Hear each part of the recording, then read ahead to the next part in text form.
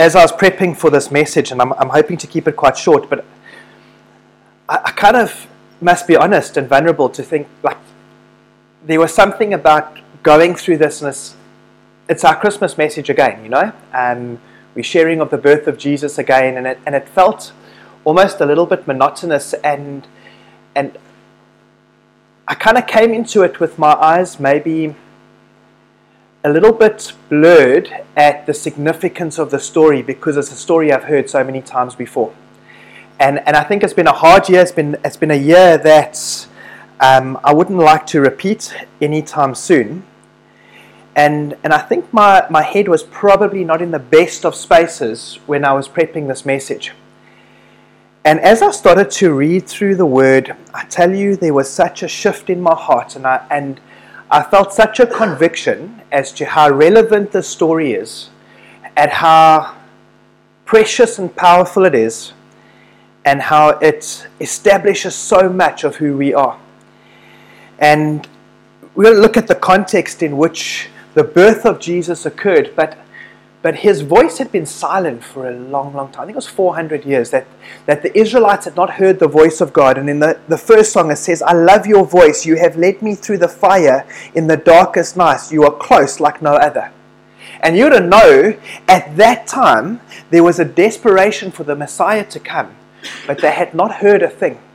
The people had been sitting in almost this sense of radio silence. And here we get to sing, "I love your voice." We don't have to be distant from God. We get to sing that you are close like no other. I've known you as a father, I've known you as a friend. For the Israelites at that time, they did not know him as a father, they did not know him as a friend. They were waiting eagerly for something of restoration to take place in their relationship. In the second song, we started to sing, "But now my eyes have seen, you're worthy, you're worthy, you're worthy to be praised." And we'll see that when Jesus arrives on the scene, it's the first perspective that anyone has is, you are worthy, you are worthy, you are worthy to be praised. And then in the final song, it says, "This is our story, this is our song, praising our Savior all day long." This is our story, this is our song. And what I realized is, as I was going through this passage of Scripture, there's a couple of different times where in the Gospels it talks about the birth of Jesus, I realized that this is not his story, this is our story. And we were grafted into the story, and we have such an incredible part to play, and we have such a privilege of being grafted into the story. And if we can kind of just align our hearts in terms of that this is relevant, that we do get to hear the gentleness of his whisper, and that this is our story, that we get the privilege of being a part of, and what a privilege it is. Dale, thank you for leading us so beautifully this morning. It was such a sweet time of worship, and what an incredible thing it is to worship together. Now, they often say we've got to remember the reason for the season. And it's a catchy little phrase, but there's such truth and such weight in that. And this morning we honor our King. And we are so grateful that not only did he arrive on earth, did he get born into this place. We're not only grateful that he died and he chose to do that for us, but we are so grateful that he is alive, he is well, and he is ever present, and he is ruling, and he is reigning. And that's a great thing for us. So Luke 1 from verse 26 to 38, the heading of this is the birth of Jesus foretold. And this is the story from Mary's perspective. And it says, "In the 6th month, the angel Gabriel was sent from God to a city of Galilee named Nazareth, to a virgin betrothed to a man whose name was Joseph, of the house of David." It's amazing when you go through the genealogy that the two books that talk about the birth of Jesus are the two books that speak about the genealogy of Jesus in Matthew and Luke.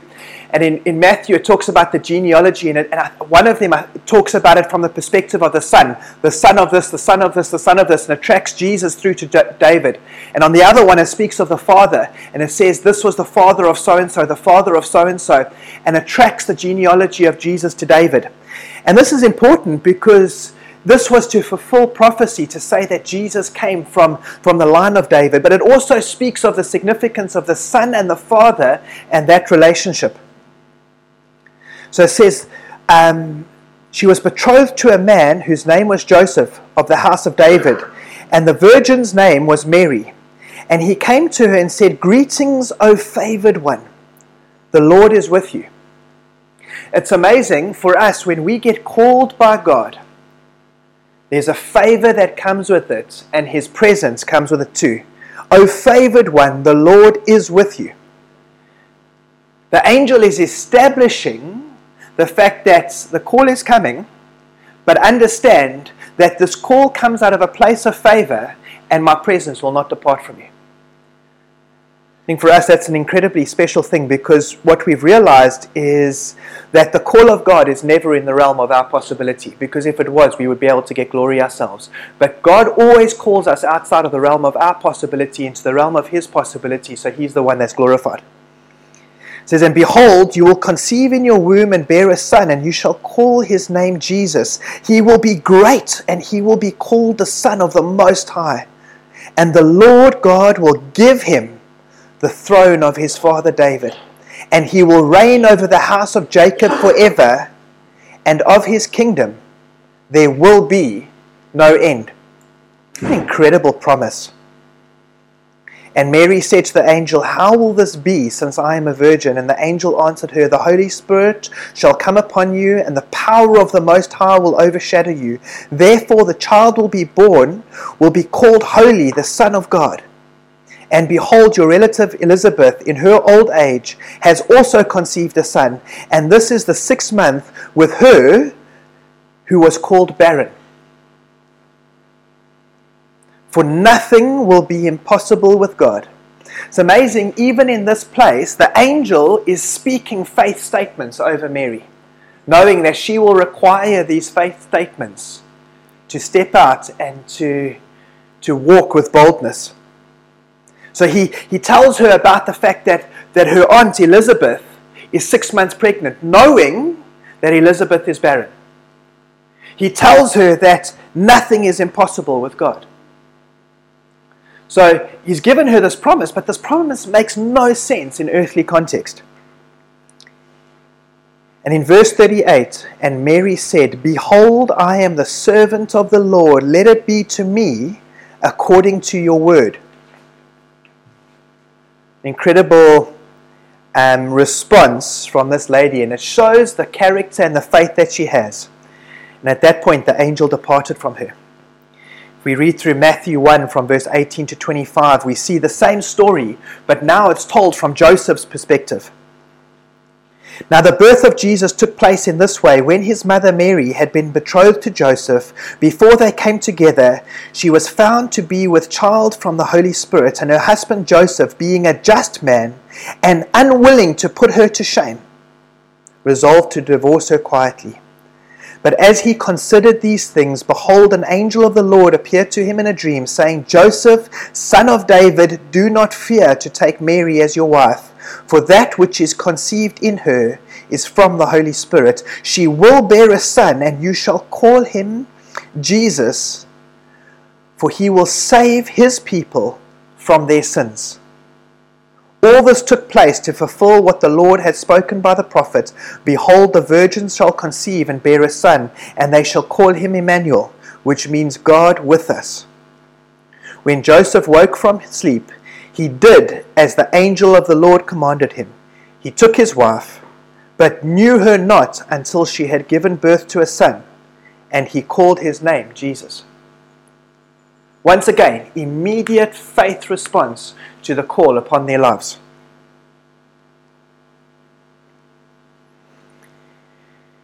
In Luke 2, from verse 1 to 20, we read about the birth of Jesus, and it says, "In those days a decree went out from Caesar Augustus that all the world should be registered."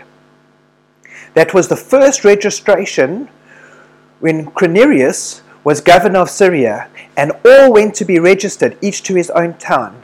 And Joseph also went up from Galilee, from the town of Nazareth to Judea, to the city of David, which is called Bethlehem, because he was of the house and lineage of David. It's amazing how the word confirms and keeps confirming who Joseph was. When the angel speaks to him, it says, Joseph, son of David.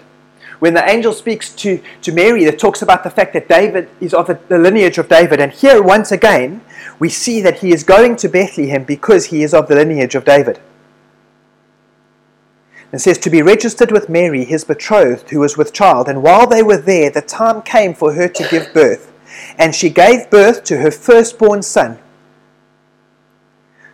Remember, the firstborn son was the one who was destined to take hold of inheritance.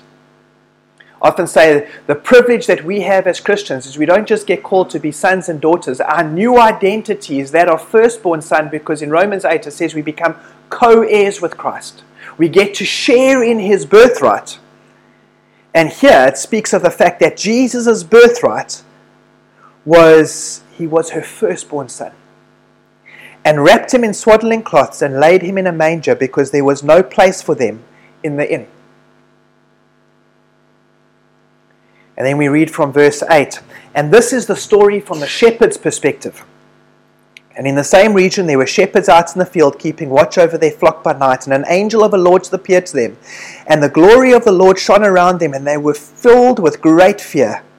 And the angel said to them, fear not, for behold, I bring you good news of great joy that will be for all people.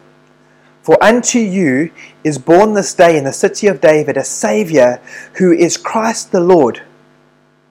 And this will be a sign for you. You will find a baby wrapped in swaddling cloths and lying in a manger. Even the manger was no coincidence. And suddenly there was with the angel a multitude of heavenly hosts praising God and saying, glory to God in the highest, and on earth peace amongst those with whom he is pleased. When the angels went away from them into heaven, the shepherds said to one another, let us go over to Bethlehem and see this thing that has happened, which the Lord has made known to us.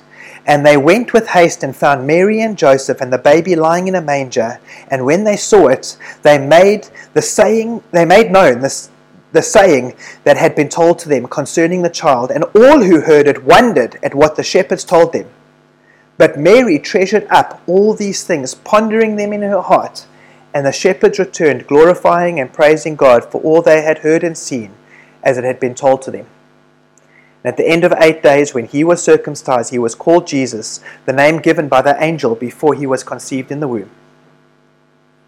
So I want to share a few points on this. But what we see first and foremost is that there was a plan.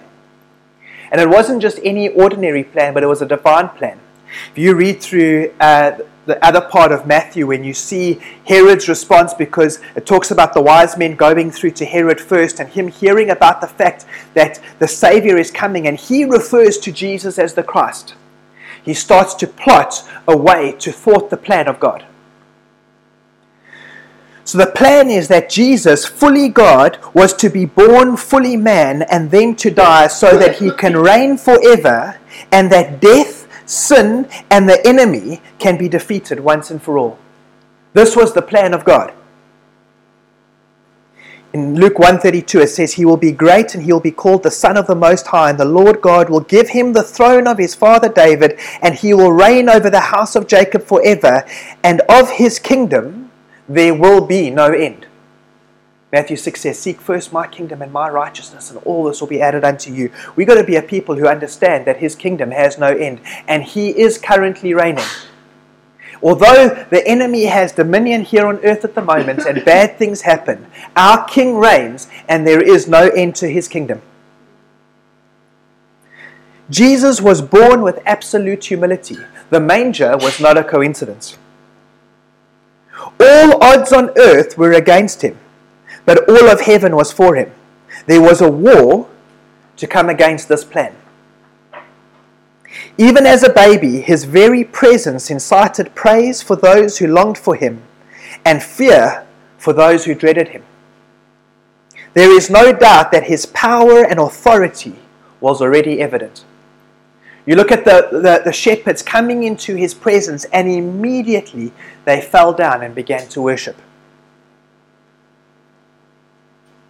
This was God's perfect plan, and heaven had been waiting with eager anticipation that once the plan began to unfold, heaven celebrated, and suddenly there was with the angel a multitude of the heavenly host praising God and saying, "Glory to God in the highest, and on earth peace amongst those with whom he is pleased." The moment this plan started to unfold, heaven erupted and started to celebrate, for they knew that this was the time that they had been waiting for.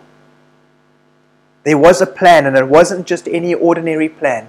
It was a divinely orchestrated one that awaited an appointed time, a moment in history for this to take place. And this plan ticked every single box and fulfilled every single prophecy that points us to Jesus as Messiah, to Jesus as Lord, and establishes his kingdom. Second to the plan, there were people. And the incredible thing is, the people includes everyone, even you and I. God said, this is our story. It's not just his story. In Luke 2, verse 10 and 11, it says, "And the angel said to them, Fear not, for behold, I bring you good news of great joy that will be for all the people. For unto you is born this day in the city of David a Savior, who is Christ the Lord." He's not just a Savior, he is the Lord, and his kingdom will continue to reign. For this plan to unfold, it required participation, is the third one. And we see the outworking of this in Mary, Joseph, and the shepherds. Both Mary and Joseph were uncertain of the outworking of this plan, but they were willing to believe and felt privileged to be a part of it. It's amazing, we often sit in uncertainty and we say, "Lord, we know there's a plan, we know you've got promises, we know you've been called to something, but we're not sure how it unfolds." And he's just saying, I want you to be willing to believe and feel the privilege to be a part of it. Even in the midst of it, Mary relied on prophetic reassurance to hold on to, but she remained faithful throughout. The shepherds were the first witnesses of the birth of Jesus, the first to fall to their knees and praise him, even as a baby. It makes no sense in the earthly context for them to walk into this little barn. There's this manger where this baby is, and the moment they saw him, they fell to their knees and began to worship. But what else did the shepherds do? It says there, "And when they saw it, they made known the saying that had been told to them concerning the child. And all who heard it wondered at what the shepherds told them." The reality is, it wasn't for their benefit. It goes on to say in verse 19, "But Mary treasured up all these things, pondering them in her heart." She needed the prophetic confirmation of the shepherds to give her some kind of faith to continue to persevere.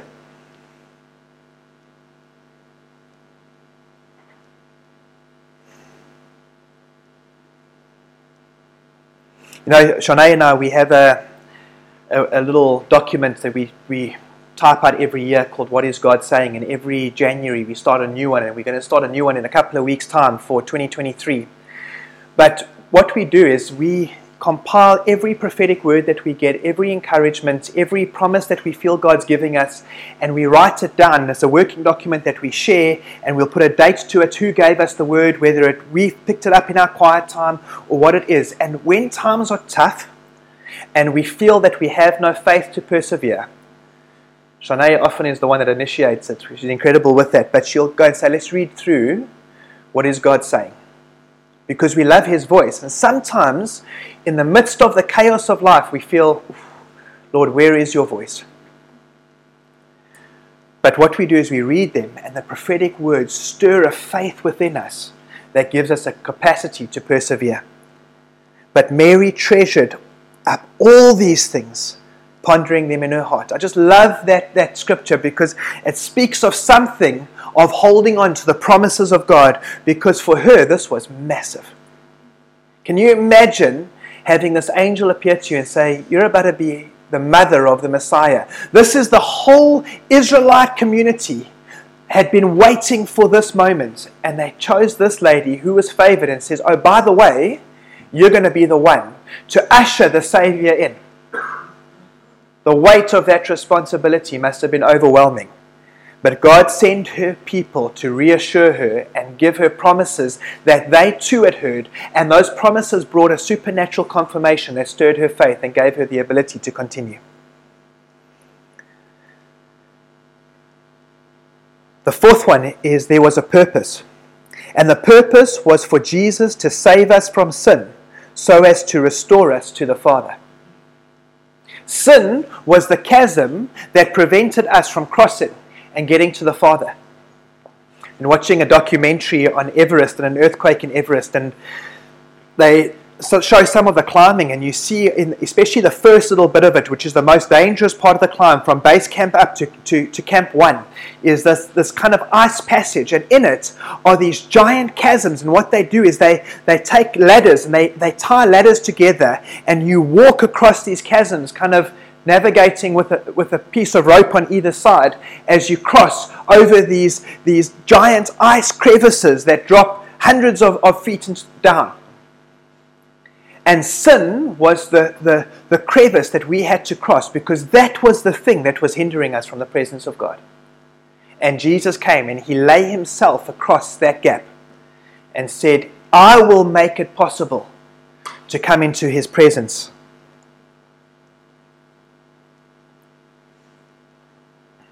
It says in Matthew 1:21, she will bear a son, and you shall call his name Jesus, for he will save his people from their sins.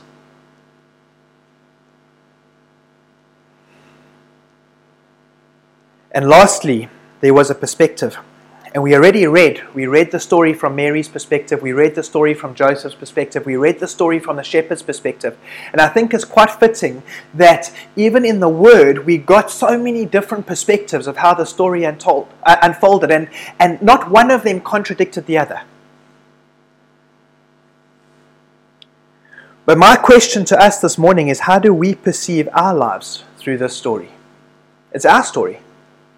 And how do we perceive our lives? And for me, some of the points that I made were, when we feel hopeless, facing immense opposition, and we feel that it is impossible for our circumstances to change, remember that Jesus is God of the impossible. There was no earthly way for His plan to succeed, yet it was impossible to fail. So when we feel that there is no earthly way for our plans to succeed, if they are in accordance with His will, they are impossible to fail. 1 John 5 says, and we ask with confidence. So whatever we try and think of how to word it. Confidence. We have the confidence. Whatever we ask for in accordance with His will, He hears us. And if we know that He hears us, we know that we've received what we've asked for. The confidence to ask in accordance with His will. If His plans are in place, irrespective of any earthly opposition, even spiritual opposition where there's a war in the heavenlies, it's impossible for those plans to fail. The second thing is, worshipping and glorifying Jesus in His presence changes everything. That's an absolute game changer. When we enter His presence and we spend time worshipping Him and glorifying Him and praising Him and honoring Him, for He is incredible and worthy to be praised. It's amazing how our circumstances don't change, but we do, and we're ready to face it. The third one is, we have to hold on to prophetic encouragement, for reviewing these promises will bring life when you feel you have no faith to continue.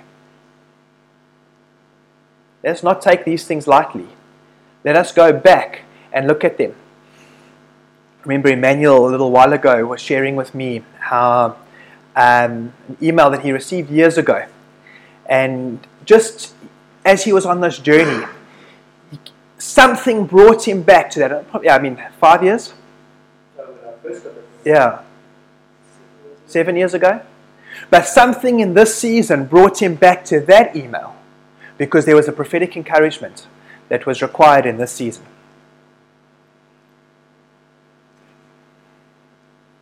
Luke 1:38, and Mary said, "Behold, I am the servant of the Lord. Let it be to me according to your word." If we live like this, we will never be disappointed. If this is our attitude, if this is our heart towards the things of God, "Behold, I am your servant, Lord. Let it be to me according to your word. As you have spoken, so we believe." I tell you, we will never be disappointed.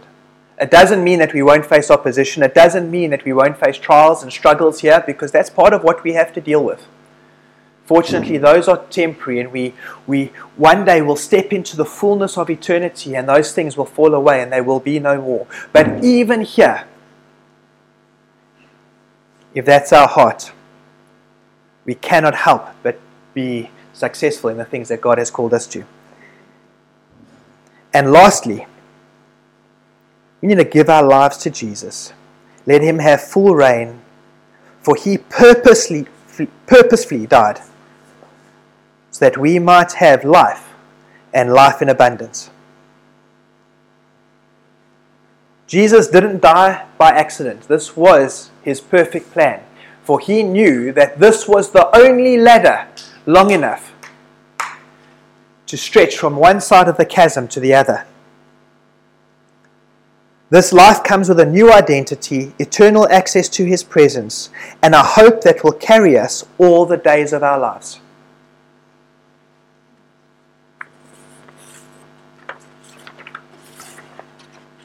I love your voice.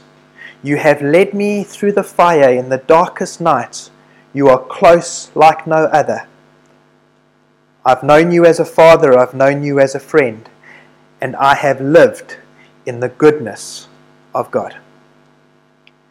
Lord Jesus, I pray for us now, Father, that we will have such an incredible understanding of who you are. I thank you for this story. I thank you for the life that it brings. And I pray for each one of us, even as we go through and we ponder this day, that we will receive fresh revelation of who you are, fresh revelation of your authority, your power, fresh revelation of the fact that your kingdom manifests and your kingdom reigns and your kingdom will not come to an end. I pray today that we will have like an insurgence of faith and capacity and passion and zeal for the things that are to come. And Lord, may your hope abound in us this morning. I thank you for family. I thank you for friends, Lord Jesus. I thank you for the ability to gather and worship you. May you be glorified today. May you be high and lifted up. And may you bless our time together. May you bless our meals that we have today. In Jesus' mighty name I pray. Thank you, King. Amen.